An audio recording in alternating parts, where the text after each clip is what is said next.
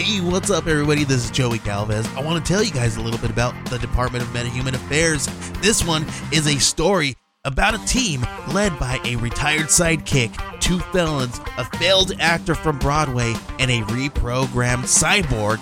But their first mission is to stop the criminals who have robbed a bank, and they will have to set the world at ease. You're going to get 180 pages of entertainment, action-packed awesomeness right here in the first 6 issues in a collected hardcover volume 1. All you gotta do is head on over to Kickstarter.com and type in the Department of Metahuman Affairs or DMA and check it out right now.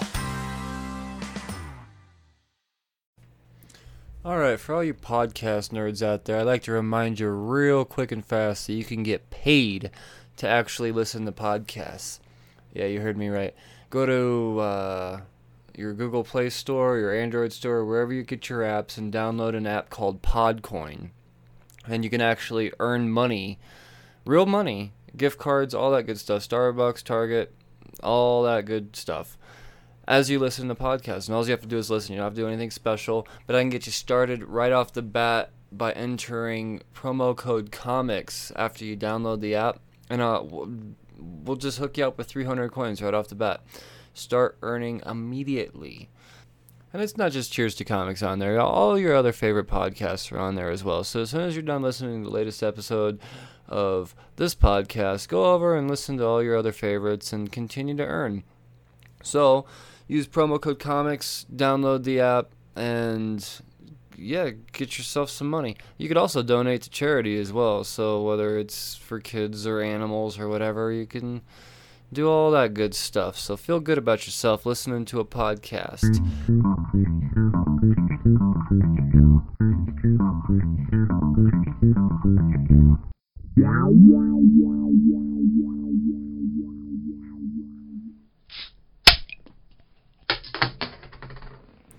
Hello, and welcome to episode 39 of the Cheers to Comics podcast. I'm Brian Wayne.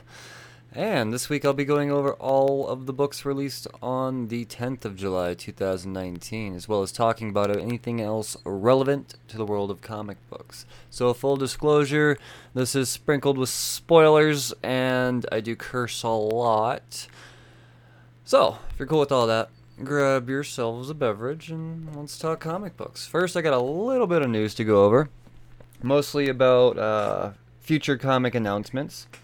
One of them being John Carpenter. John Carpenter's writing a comic book, co-writing it with Anthony Birch. Art's going to be with Philip Tan. And, Mark Daring. Sorry about that. Well, what's he writing? Joker book. Motherfucking Joker. Well, I guess it's not really a Joker book. It's Year of the Villain #1, but it's a Joker book. Well, it's not. I don't think it's coming out till October either, so... DC's really serious about this Year of the Villain thing. It looks like they're going to drag it out for a whole year. And we're not going to get a #1 of this Year of the Villain thing until October. So it's...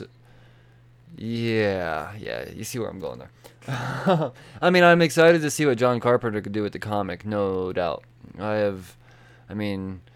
Every inclination that it's going to be dark and creepy, and yeah. And, Philip Tan throws down on the arts and pencils and whatnot, so I'm expecting it to be good.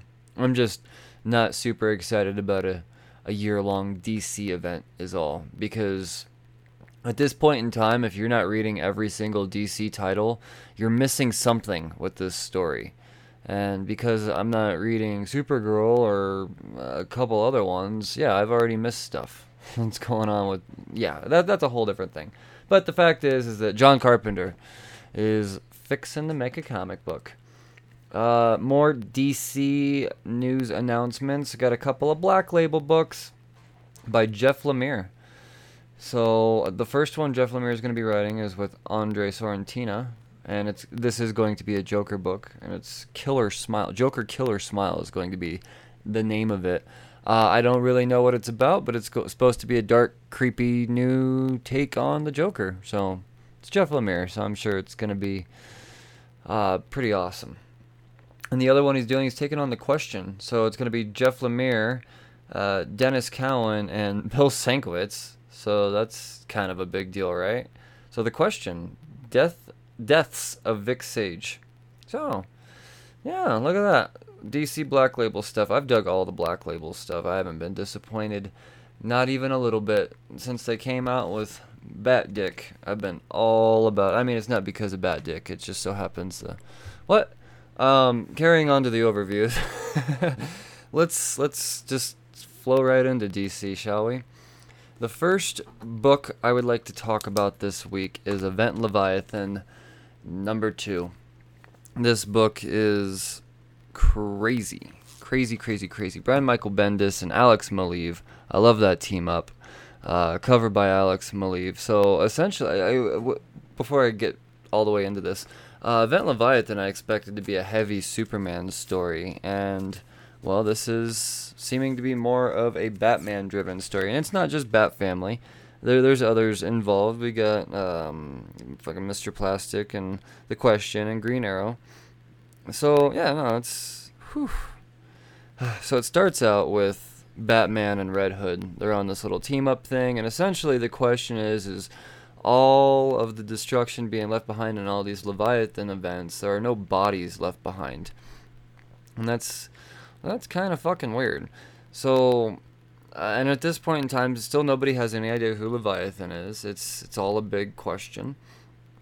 And it really does play into the part of Brian Michael Bendis' promise of this being a detective type of story, and a detective mystery thriller type of thing. And that's what I'm getting out of this.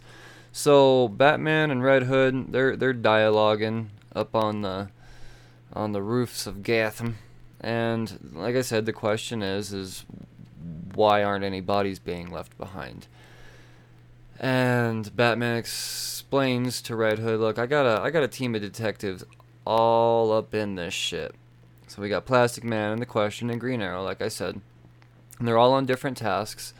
And so then we go over to The Question, and he's hiding in the hospital room of Sam Lane, Lois Lane's dad, and he was spared by Leviathan, and you know, it's thought to be that he's supposed to be the messenger, you know, so this is how bad Leviathan could be type of thing, leave one survivor, so still no bodies, at least dead bodies, but there was one spared.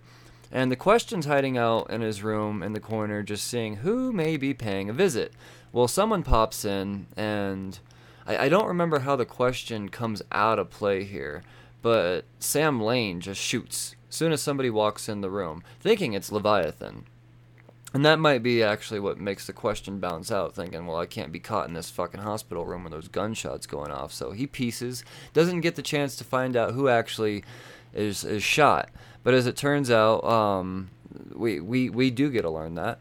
Batman sends Plastic Man to the morgue to get an ID on the body, and while he's there, Leviathan shows up, and we get this goofy but still very entertaining and well thought out dialogue between the two, and it's Leviathan sparing Plastic Man and saying, you know, this, yeah, for whatever reason, everything's still a mystery at this point. So yeah, so Plastic Man gets spared, but he drops this one clue saying, you know who I am. You remember me from the Justice League. And that's the only clue we get. So I don't know was Leviathan a member of the Justice League at one point? Or was this guy somebody that the Justice League crossed paths with while Plastic Man was playing around with the Justice League?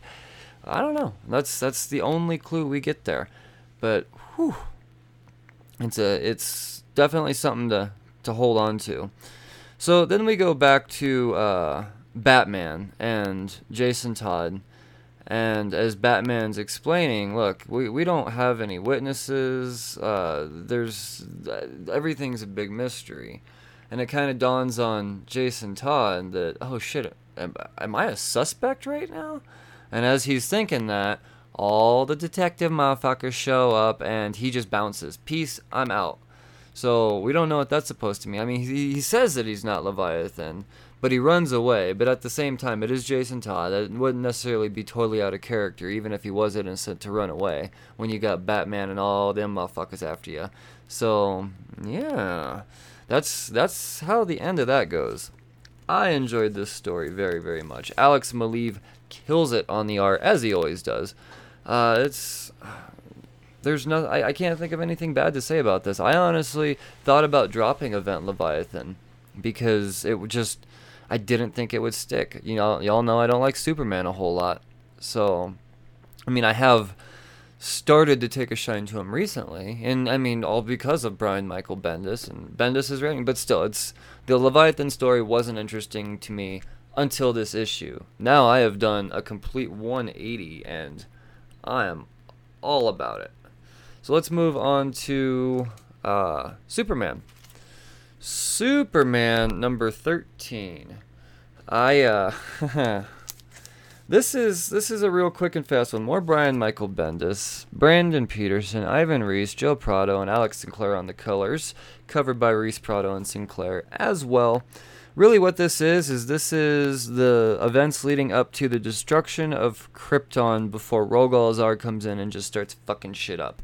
And it's Jor-El going to the council, and the council turning him down, and Jor-El saying, well, against the wishes of whatever, I'm sending Superman to Kansas.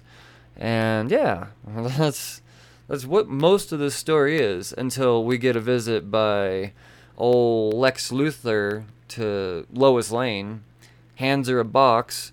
She's totally denying the box, and then she opens the box and she goes, whoa. And that's the end of the story. What's in the box? Yeah. Not my favorite Superman story. It's got to mean something. I don't know.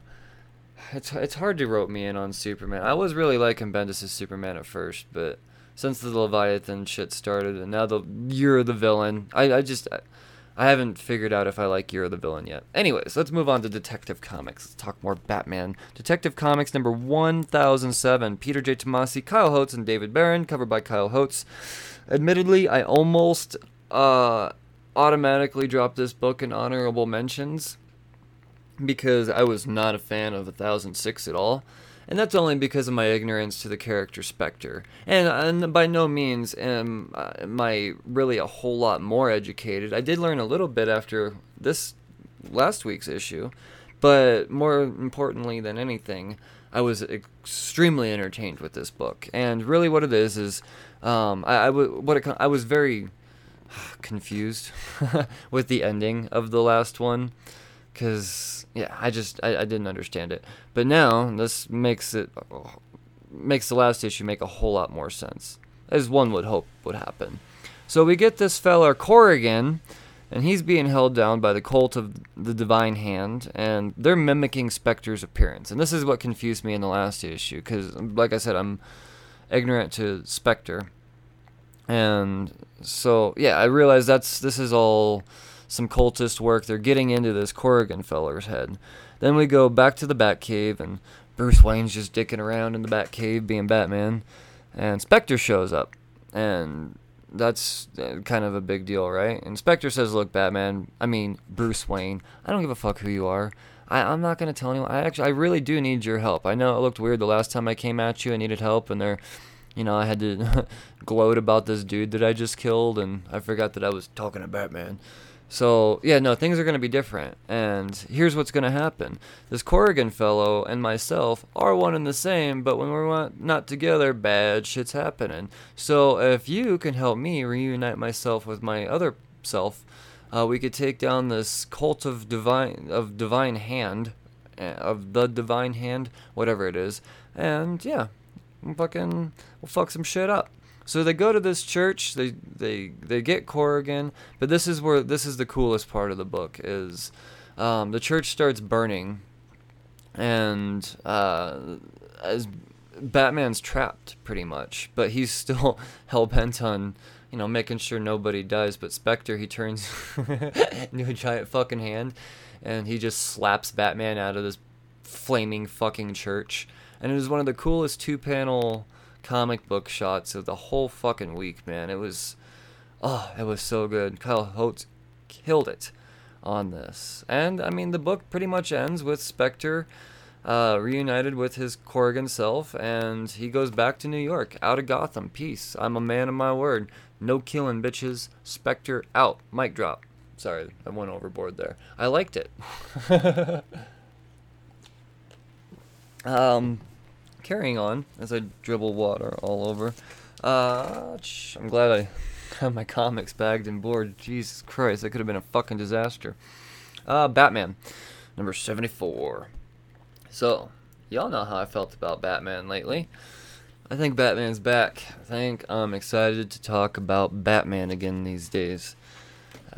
Issue number 74. Tom King, Mikel Janin, Jordie Bellaire, covered by Mikel Janin.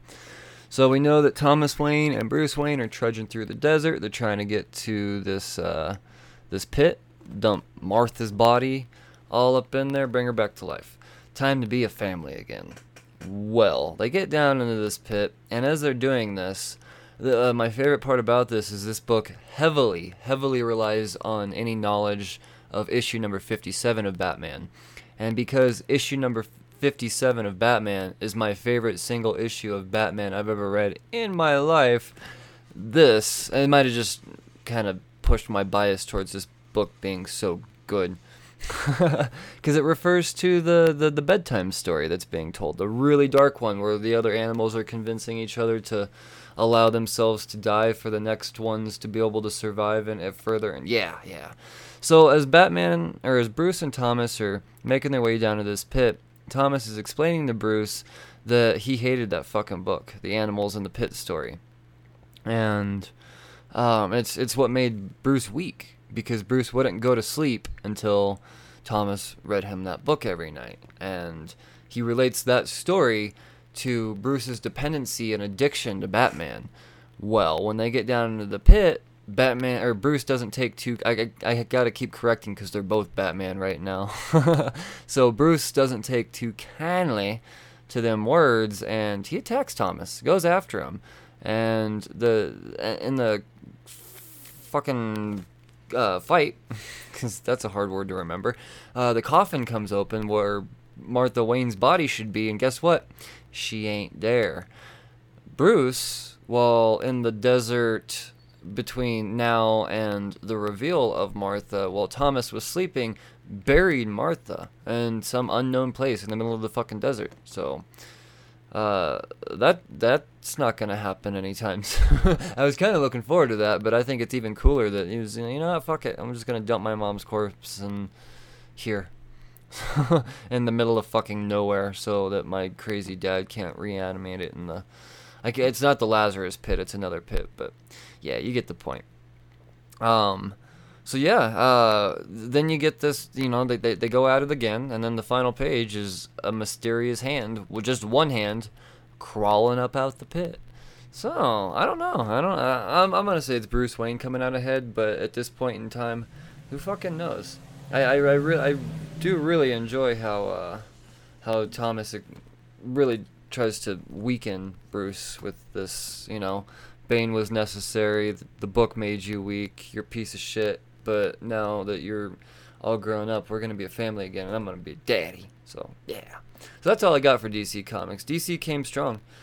Real strong. Let's go to Image Comics now. Bitterroot, Red Summer, one-shot special, David F. Walker, Chuck Brown, fucking Sanford Green, and a whole slew of other guest artists. Sanford Green did the cover, and this book right here was so eye-opening, man. Definitely a top pick contender for sure. So we get 6 different time frames, settings, and story jumps throughout this, which isn't really anything too new for Bitterroot. As far as setting jumping goes, especially in the beginning of the story before they were all reunited. But this gives a whole lot of insight. And I can go through this story by story, but this is something that I really, really suggest you guys read for yourself. Especially the end article. let me get the author's name of this, because it just makes this whole story make so much more sense, and it's a hell of a history lesson too that I wasn't aware of. So the name of the article is Dragging Up America's Darkest Days, and the author's Dexter Nelson II. So after you get through the book, just keep flipping and read that. So to give you a bit of an insight as to what's actually going on, though, we get the origin of Ma-Etta coming into the Sangri family and finding her own. She was leading some slaves back in 1850 to safety. Jinu's attack, and then we get Metellus Sangri with Moses and Lima. They come in and help. And meanwhile, infant Cullen and Berg are, also with Ma-Etta.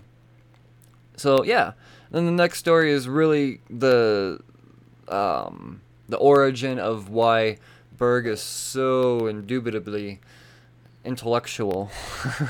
and that is a beautiful 3 or 4 page story, man. It is awesome. And keep in mind, every single story has their own team of artists assigned to it. So forgive me for not shouting those out, but it's you're gonna learn when you go and you pick up this book, because if you don't pick up this book, you are seriously missing out on something amazing. This book did get optioned too. I think the name of the production company's escaping me, but it's no slouch, that's for sure. Man, get on Bitterroot. I can't fucking say it enough. Then we go to Chicago, and we get Ford, and the origin of his scar and his trauma. And then we get the real meat of the summer, and it's the catalyst to really the seemingly biggest antagonist to the whole story, and that's Dr. Sylvester, and how he was involved in the actual Red Summer of May 31st, 1921 in Tulsa, when just racial chaos broke out and nothing was done about it. And that's really what sparks Dr. Sylvester's need to eradicate racism, but he just so happens to be using hate to do it. So, man, you don't fight evil with evil, man. So, but, dude, it's so good. And then there's 2 other stories afterwards. One of them, the last one being the origin of Cullen coming out of that portal and arriving in that last issue. How he shows up all badass and fucking ready to go to battle, along with his long lost, or thought to be aunt and dad, or thought to be dead aunt and dad is what I mean to say. So, yeah, no, we get that whole... dude, and I think the name of the Barzak? Or whatever is the name of the realm that they're in. And it's really the realm between hell and earth. But it seems to be where all the evil Jinnu are spawning from. So, oh man, it is so fucking good. Go out, I'm going to say it for the 34th time. Go read Bitterroot, Red Summer, and then go through, and no particular order. You could read this first before you actually start. Go out and get the trade of Bitterroot. Go out and get them in issues while you could still find them relatively cheap. Just don't not get this book, because it's amazing. Let's go to Outer Darkness, number 8. John Layman off Wu-Chan. Outer Darkness is getting just how I like my horror books. I'm starting to really fall for the art. First, I wasn't totally sure how I felt about the art, mainly because I just only want to see Robert Guillory working with John Layman, but that's, yeah. But off Wu-Chan, I'm really starting to dig it. So, essentially what's going on here is it's referring to a character that was spared by Captain Briggs way back. She was sentenced to death. Briggs says, no, this one's useful. And they make use out of her in this issue by being the guardian of the nun that they rescued from that weird spiritual haunted ghost space house in the last issue. So they're watching over each other, or she's watching over the nun. What did I say her name? I should probably say her name. Heisdick, or what is it? Malona. Heisdick Malona? Malona Heisdick, I'm sorry, but she goes by Ensign. I don't know space captain words. That's her actual titled position, I guess. So they just call her ensign quite often. It took me a few issues to realize, or a few panels, I mean to say, to realize that all of these different names that are being directed towards this character are all at this. Yeah, that's all her stuff. So yeah, just gonna kind of help to fill you in there, just in case you were as confused as my dumbass. Yeah, so really what it comes down to is there's an invasion, and Melona uses this opportunity to try to escape, because she is technically still prisoner. She's just being forced, she's being allowed to stay alive as long as she works and does exactly what she's told to do on the ship. So, yeah. Under attack, she decides she's going to take this opportunity to bounce out. Nunn says, I want to come. And you get a moment there for a second, and then we get, I forget the position of the guy, but someone else shows up at the end. He's another crew member. Not a necromancer. I forget what he is. Fucking, maybe they'll say in the doop-a-doop-a-doop. Nah, I don't fucking know. But, he's got a cool mustache and beard. He looks like a little troll guy. What he reminds me of, is, the fucking troll from Ragnarok. Not the troll, the giant. I don't know my words right now. Jesus Christ, forgive me. Go out and read Outer Darkness. Outer Darkness? Outer Darkness. It's good. And it's really starting to come into itself. I'd say last issue is when I was totally convinced that I am sticking with it. I was going to give myself 10 issues, but redeemed. Not that it really needed redeemed, but you know what I'm trying to say. Alright. Reaver number 1. Also from Image Comics. Justin Jordan, Rebecca Isaacs, and Alex Guimarães? I don't know. Becky Cloonan did the cover. Alright, so in a nutshell, this is Suicide Squad Image style. There's hardly any differences at all, other than the fact that this is much more adult and mature rated. And hey, which one do you like more, Brian? Well, I'll fucking tell you. I could already tell you that I'm gonna like the Reaver team more than the Suicide Squad team. Not that I've read a whole lot of Suicide Squad. All the Suicide Squad I've seen has been on TV. And I'm not just talking about the movie. The fucking goddamn animated shit exists too, guys. Jeez. And it's brilliant. But, yeah, no, this is really what this is. And I can give you a list of all their names. I could do all that. But I say you just go out and read it yourself. Because at this point in time, I don't know if I should get anybody attached to any of these characters. Because who knows who the fuck's going to survive the second issue. But I really, really, really... I dig it. I dug it so much, man. It was... I chuckled. It was dark. It's adult.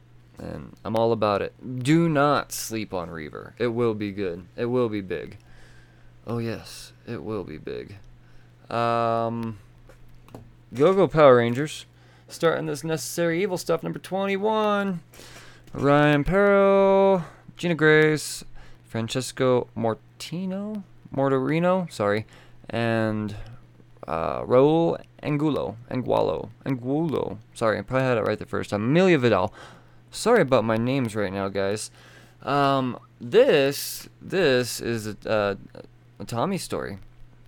So, Kimberly and Tommy, they're on a date. This is a 1 year after, air quotes, arrival day. And that's after the whole shattered grid thing. Everything's put back together, blah, blah, blah. Rangers got to face off against this monster. And they form the Thunder Megazord. But in doing so, Tommy has to bail. Sorry, guys.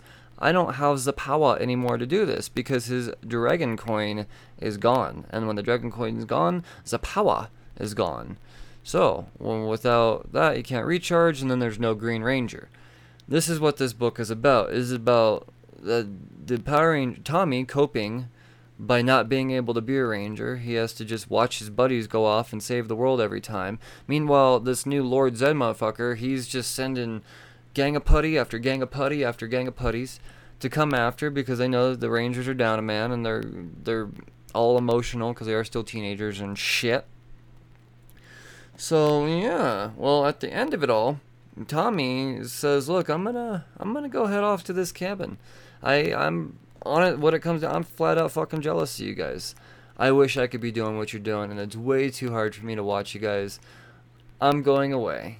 Goodbye. Sorry, Kimberly. Well, it was nice knowing ya."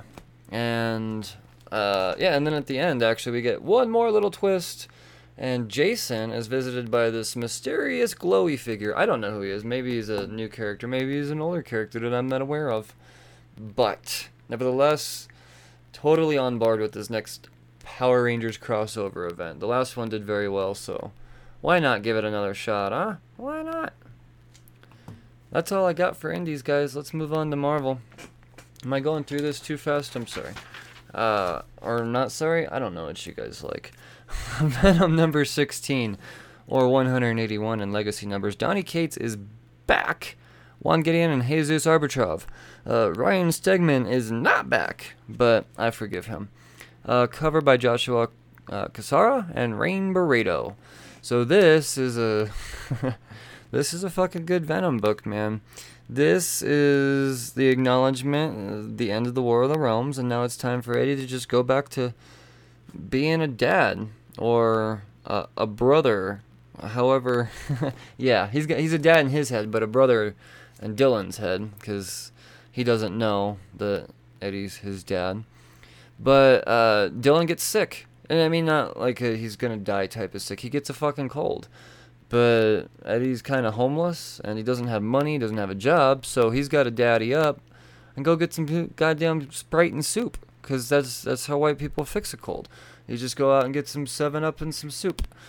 And he doesn't have that kind of money, so he's got to go get his reporter job back. Well, the reporter brings him into the office and says, "Oh, Eddie, we can't hire you because you kill people bad."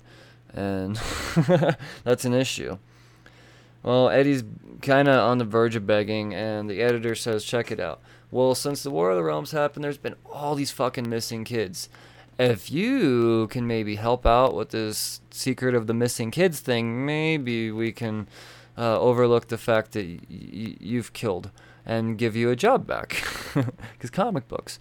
So that's what Eddie's doing. He goes out, he's detectivizing, being an investigative reporter.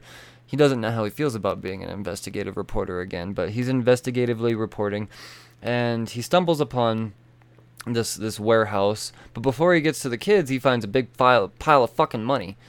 And as he's going through thinking, well, do I really need a job when I got all this money? Morals kick in, but also so does a gang of Carnage cultists. And you could tell that by their red dialogue box and the swirly thing in their eyes, or in their faces, or in their heads, or wherever they put their swirly things these days. But yeah, they're coming after him. And the whole time, Eddie doesn't want to release Venom. The Venom is gone, but he's still... he's not in his head, but he's in his head. Does that make sense?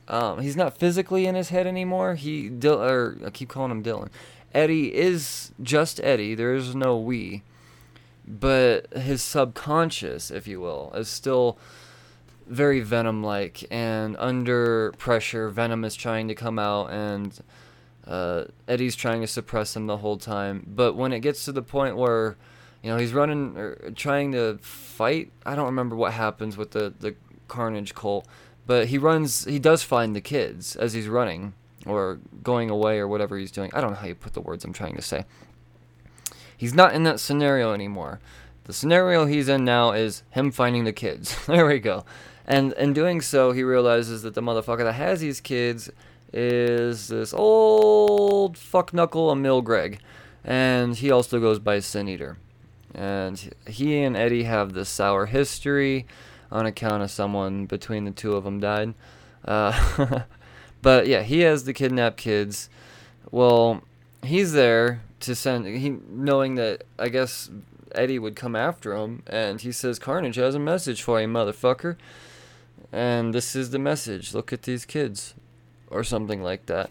And that is enough for Eddie to say, "You know what? I'm going to release Venom." And Venom's out. I don't know if this is a metaphorical venom we're seeing? Because at this point, I'm still under the impression that the wishing stones from the witch be gone, and the venom symbiote itself is separated. So I don't remember the two coming back together again. So I do believe that this is in fact just Eddie thinking that he's invincible in his head and just taking on this motherfucker.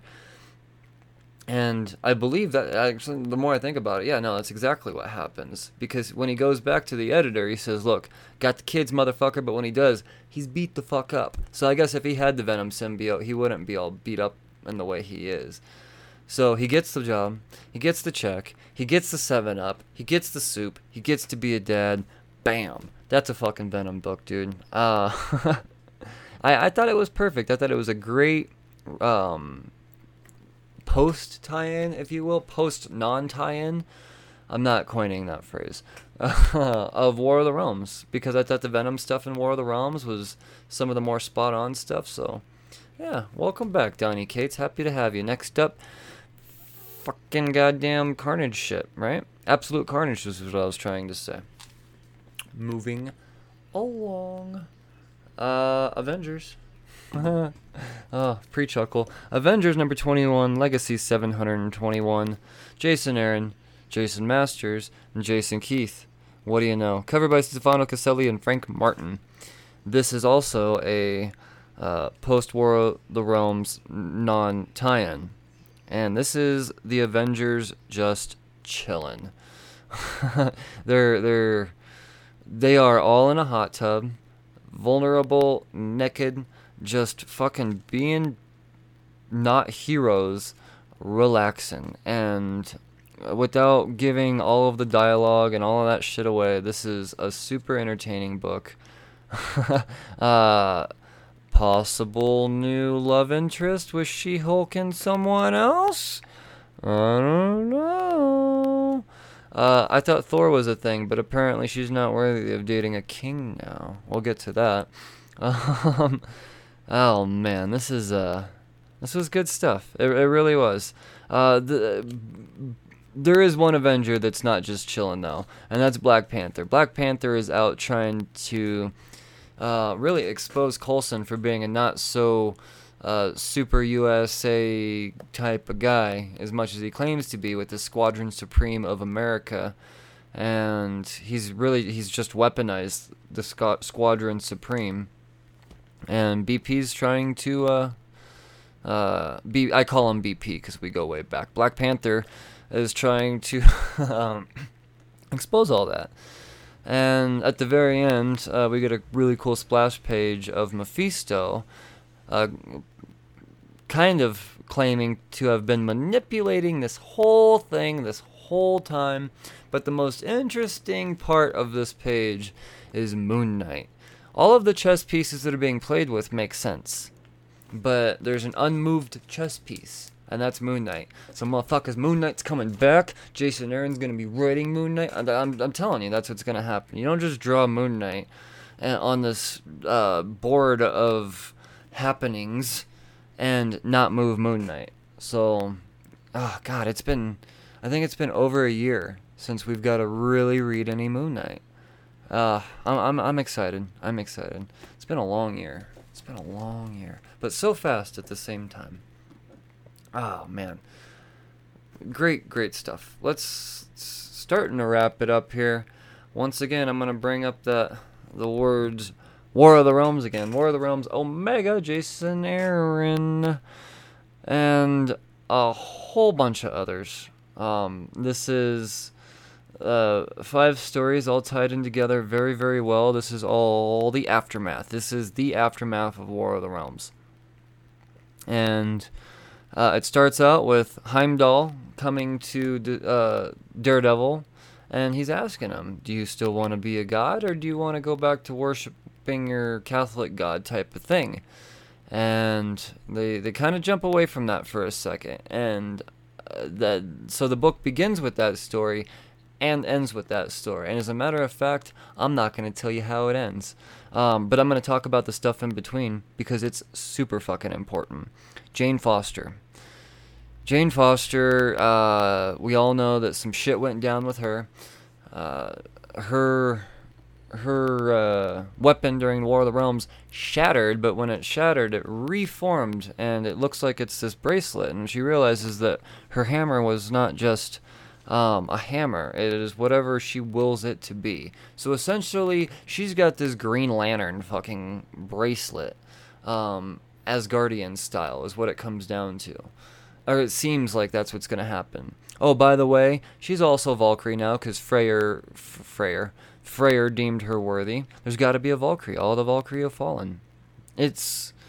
Oh, that's the big part here. Oh, also, Loki's the king of the Frost Giants. Yeah, that's a fucking thing now. Oh, excuse me. See how excited I am when I say Punisher? Oh, and Punisher. He gets this really cool... just... Not a whole lot happens here other than him really down on himself for not holding to his word with the guy in the streets that he watched his family. So, kind of going back to the War of the Realms, and one of the issues, Punisher witnessed a man witness his family die by frost giants. Well, the frost giant that killed his family got away. Frankie goes up to this guy and says, "I vow on my life, I'm gonna get that motherfucker." Well, he still hasn't got him, so he goes back up to this guy as he's mourning at the gravesite and says, "Look, if you never see me again, just know that it was me coming, just know that I died coming back from killing the frost giant to tell you." So really what he's saying in the most badass Frankie Castle way is, there's no way I'm dying before I kill this frost giant. I'll allow myself to die after I fuck some shit up for you. This is just some random dude in the street, man. That's... Oh, it's so fucking amazing. It is so amazing how all this is going down, man. Dude, this was a really, really good ending wrap-up thing. There's a whole lot of Thor being touched on here, but I don't want to talk about that because it all plays into the next issue that I'm going to talk about. And if I talked about the two at the same time, it'd just get confusing and misconstrued. So I'm going to leave all of that to Thor number 15, Legacy 721. This is... Oh, Jason Aaron and Mike Del Mundo, as it should be. I think this might be the second to last issue of Jason Aaron's Thor. That's crazy to think, or at least that's how it seems at the end. I know that it's coming to an end very soon. But, yeah. So, Thor... is now it starts out with Odin kneeling to Thor. Thor can't believe what he's seeing. He is, in fact, the king of the Asgardians. And, yeah, that's essentially really most of what this story is, I guess. It's Jason Aaron, so... Every page, every word of dialogue is worth reading. Mike Del Mundo really delivers on Thor art, for sure. His style is so on point for what Thor should be. And Jack Kirby would be proud. But, yeah, no, I don't know how else... I mean, I guess I could have just said all that in War of the Realms Omega. But, most of what's going on in here is probably all going to be talked about and touched on more in the next issue. So I guess I'll just save you guys the time and hype you up for the next and potentially last issue of Thor.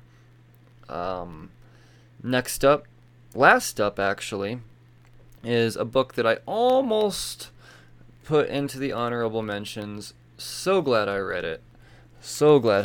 Because it does actually make one of my top picks this week, but this is going to be Wolverine vs. Blade. Mark Guggenheim and Dave Wilkins. Dave Wilkins also did the cover. So I've been excited about this book since Dave Wilkins' cover art of this came out. I didn't care what was on the inside. I just really wanted... This is also announced before Blade was announced to be an Avenger. That's how long this book has been teased. I don't know why it's taken so long to come out until I open it up and I realize that this book on the inside is a fucking masterpiece. Dave Wilkins, sir, are just skyrocketed to one of my top interior artists. And I don't remember seeing anything like this before. To me, I believe this is brand new stuff. Or maybe he's just elevated this shit, and this isn't my first time seeing it. But that dude put some love into this book. So, essentially what's going on here, Mark Guggenheim's story, it's not all about the art. It's mostly about the art. Because, I mean, if you ask yourself, what could possibly be going down in the Blade Wolverine story, that's what's going down in the Blade Wolverine story. Whatever that answer is. And they're both under the impression that, oh, he's the bad guy, and this is the prophesized bad guy as well. And they're both going after each other. But it turns out that the whole bad guy, the actual bad guy behind it all, this Varkas feller, was the mutant vampire prophet the whole time. And he was really just making himself look like Wolverine. And yeah, when it's all said and done, Wolverine, Blade, they team up after they fuck each other up quite a bit as well along the way. And it is so fucking awesome to watch and read and flip through. There doesn't need to be there's not really a whole lot of dialogue in this, other than them pointing fingers at each other and saying, oh wait, are you the prophet? No, you're the prophet. Other than that, it's just swords and blades and claws a-swinging, man. It is fucking amazing. Every single panel is an 11 out of 10, flat out. It's that fucking good. So that's all I've got for this week's overviews. There was some amazing stuff. All of this stuff is all highly recommended. I mean, I don't want to single anything out as to not being recommended. Some more than others, for sure. But, yeah. Let's get on to the honorable mentions, though. The honorable mentions, I'm having a hard time with that word right now, is all the stuff that I picked up, either didn't have time to read, or maybe was just kind of skipping an arc, something along those lines. But let's get on with that. There were a few, not as many as last week, though, I'm happy to say. The first one being Batman and the Outsiders, number 3. To be completely honest, I don't know how this book got in my pull list. I thought I dropped it because I wasn't a huge fan of issue 1, and I just didn't really find it to be all that necessary of a read. The Outsiders don't really seem to be a team that I'm flowing with at the moment, so yeah. That, and I think the creator of Black Lightning, with his outrage over the book, kind of turned me off of it as well, so yeah. I don't know, it's, like I said, it's an honorable mention. Another one being Naomi, number 6. This is 6 of 6. I have not read a single page of Naomi at this point in time. She's a purely speculative character for me. I picked up issue number 5. I skipped 1 through 4 because I just didn't have faith in the character, but y'all did and made her big, so good on you for that. I'm not mad at you for it, so I can't get them all.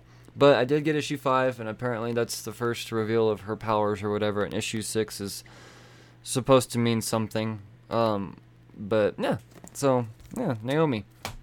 It's an end.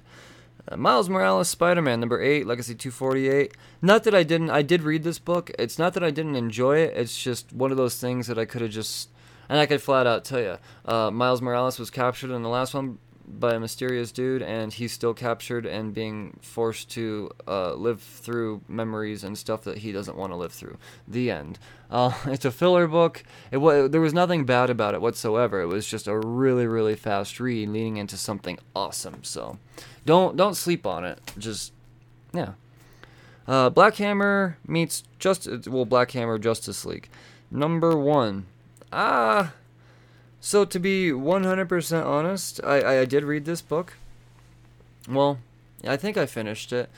I don't know anything about Black Hammer. As a matter of fact, I don't even know who Black Hammer was in this book. Did Black Hammer show up? I don't know. No one said, "Hey Black Hammer, I'm Batman. Nice to meet you." They didn't make it easy for me. And as a new reader, that's probably not going to be easy for you. But for you Black Hammer readers out there that are interested in a Justice League team-up, this is that. Last honorable mention of the week, Amazing Spider-Man number 25, Legacy 826. This is Nick Spencer and Ryan Ottley and Humberto Ramos and so many others. Big 50-page Spider-Mania extravaganza. And it was a lot of pages of Spider-Man. It was them really playing into this new character. Fucking Mysterio up. I guess that was all pretty cool. I don't want to say I guess like I didn't like it. But there is a reason it's on honorable mentions. Maybe I'm just not a fan of Nick Spencer's Spider-Man. I don't know. I didn't read a whole lot of Slott's Spider-Man, but I liked the last 5 issues he wrote, so I don't know what Spider-Man to compare it to. I really don't. Truthfully, I've never really been a big fan of Spider-Man. I just started reading it because I figure I should know about Spider-Man. Some issues have been great.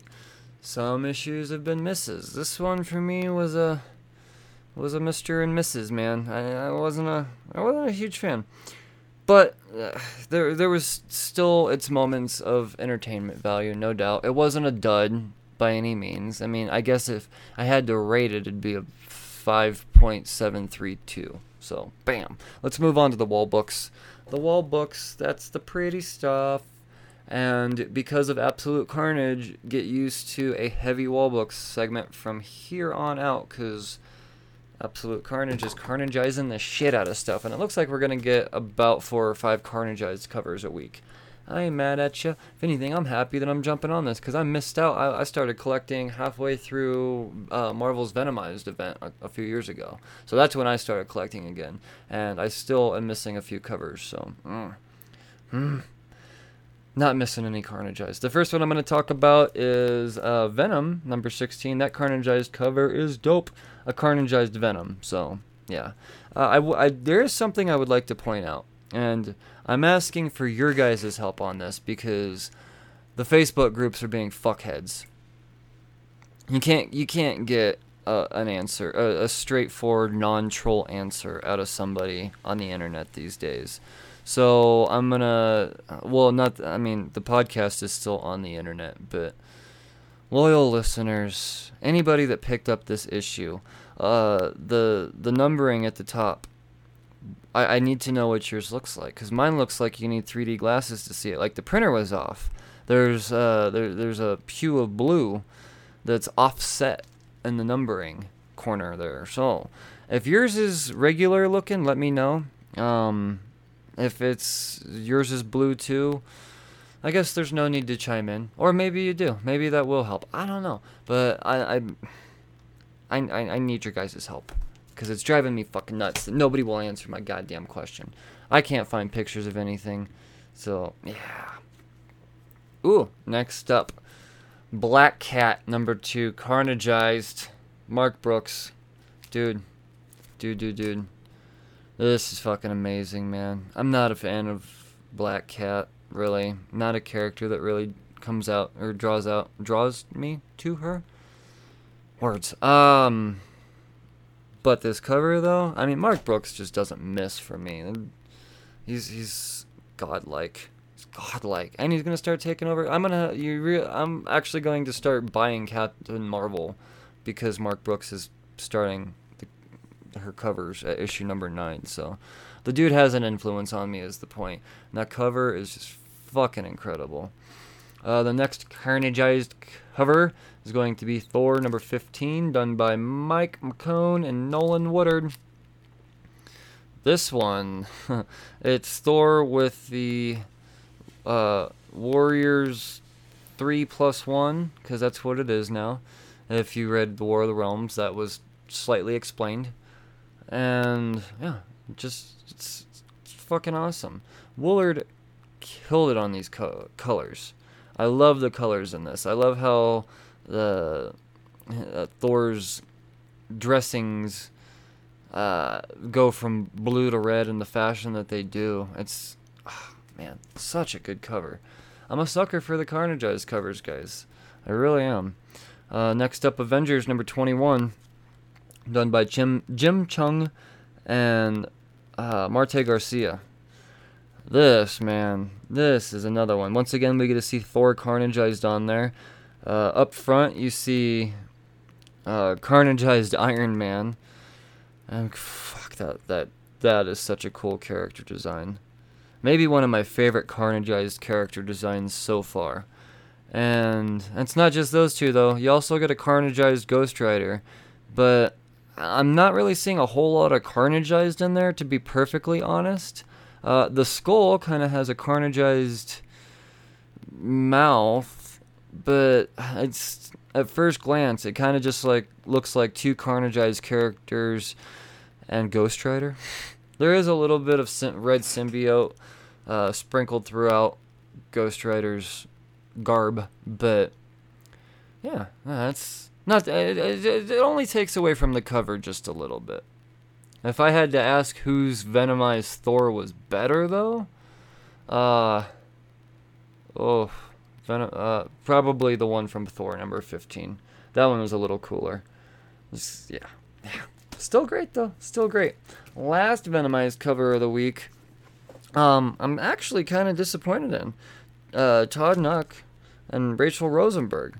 These are two people that I very, very much dig their art. But this cover, especially because it was on the $8 price tag that was Spider-Man this week, this one was rushed at the nicest. Really what it is it's Mary Jane looking in the mirror, and as she looks in the mirror with her regular self, in the mirror is a Carnageized version of herself, and really she just looks like a melty ginger.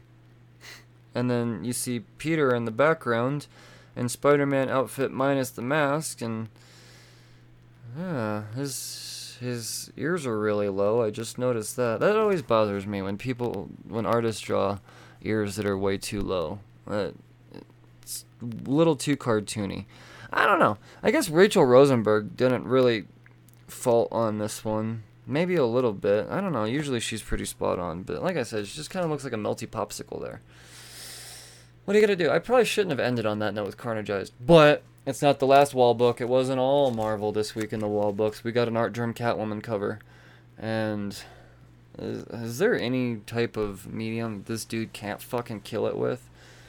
I maybe this is digital, I don't know, but it could also very well be watercolor too.